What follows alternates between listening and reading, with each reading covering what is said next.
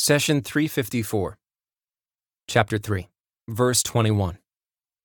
إن الذين يكفرون بآيات الله ويقتلون النبيين بغير حق ويقتلون الذين يأمرون بالقسط من الناس فبشرهم بعذاب أليم. Those who disbelieve in God's signs and kill the prophets unjustly, and kill those who call for justice from among the people, give them the glad tidings of a painful torment. Chapter 3, Verse 21. The phrase, "those who disbelieve in God's signs," is interesting because it makes a distinction between a person who disbelieves in God and one who disbelieves in the signs of God. Faith in God only comes through observing the evidence which proves His existence in the universe. Proofs of the presence of a magnificent Creator are all around us. People who ignore such signs naturally disbelieve in God. Allah is unseen, whereas the evidence to His existence is everywhere. Thus the phrase, "those who disbelieve in God's signs," also includes those who disbelieve in God.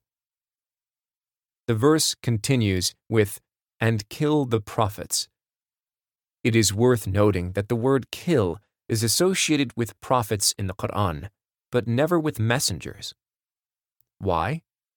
To answer this question, we must understand the difference between prophets, translated from the Arabic Nabi, and messengers, translated from the Arabic Rasoul.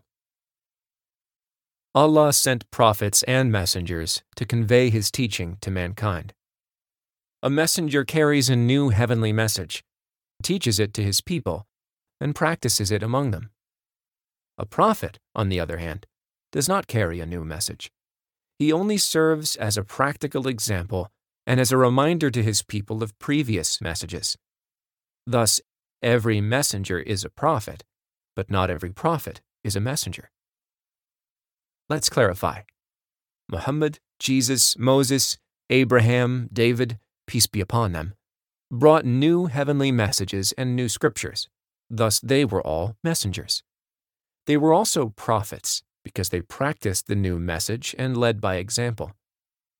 Prophets Solomon, Lot, John, and many others, peace be upon them, were sent to bring people back to the right path and adhere to the scriptures they already had.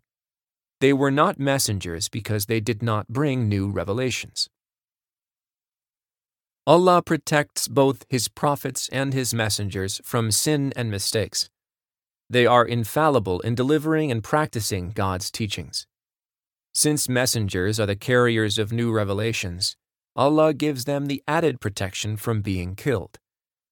It does not make sense for God to choose the best of His creation and send Him as a messenger to deliver new heavenly revelations and then give people the power to kill Him.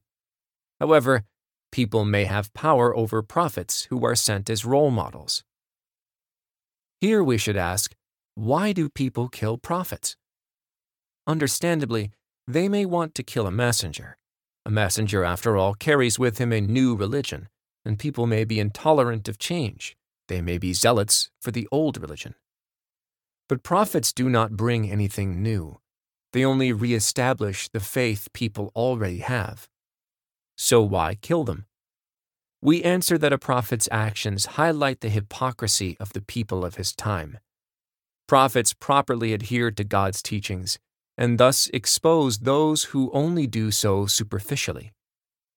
Prophets subject their whims to God's will, while those around them lust after life's pleasures. And lastly, the model behavior of prophets often exposes the clergy who abuse religion to grab power and amass wealth. In a corrupt society, people dislike anyone who exposes their hypocrisy. They often feel anger and hatred towards him or her and see a need to remove this obstacle from their way. There is a big difference between merely declaring faith and actually practicing it. Thus, you often see those who properly practice their faith ridiculed in their community.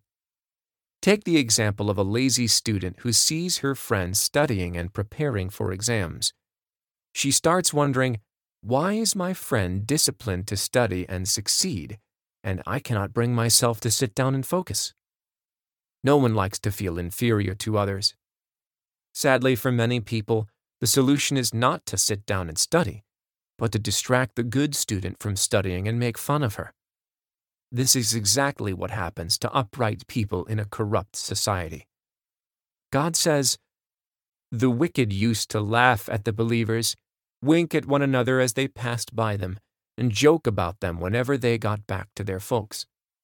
When they saw them, they said, 'They have indeed gone astray,' though they were not sent to be their keepers." Chapter 83, verses 29 through 33. Don't we see this scenario play out in our societies today? People who adhere to God's teachings are often called crazy and out of touch with modernity. Allah responds with the scene from the hereafter. So today, the believers are laughing at the disbelievers as they sit on couches, gazing in wonder. Have the disbelievers been repaid for what they used to do? Chapter 83, verses 34 through 36. If this is how sinners are punished, then can you imagine the punishment of those who killed the prophets? Here we should ask, why did God describe the killing of the prophets as unjust? Is there any just way of killing a prophet? We answer that the killing of prophets can never be justified. The description unjustly is used as an introduction to the following phrase, "And kill those who call for justice from among the people." Allah turns your attention to the fact that those who kill prophets are not satisfied until they remove all the prophets' followers out of their way. Anyone who acts upright and calls for justice is a target.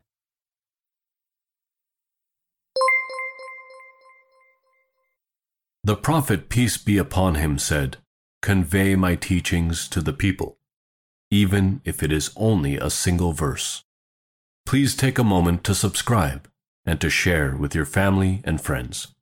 Visit us at www.qurangarden.com.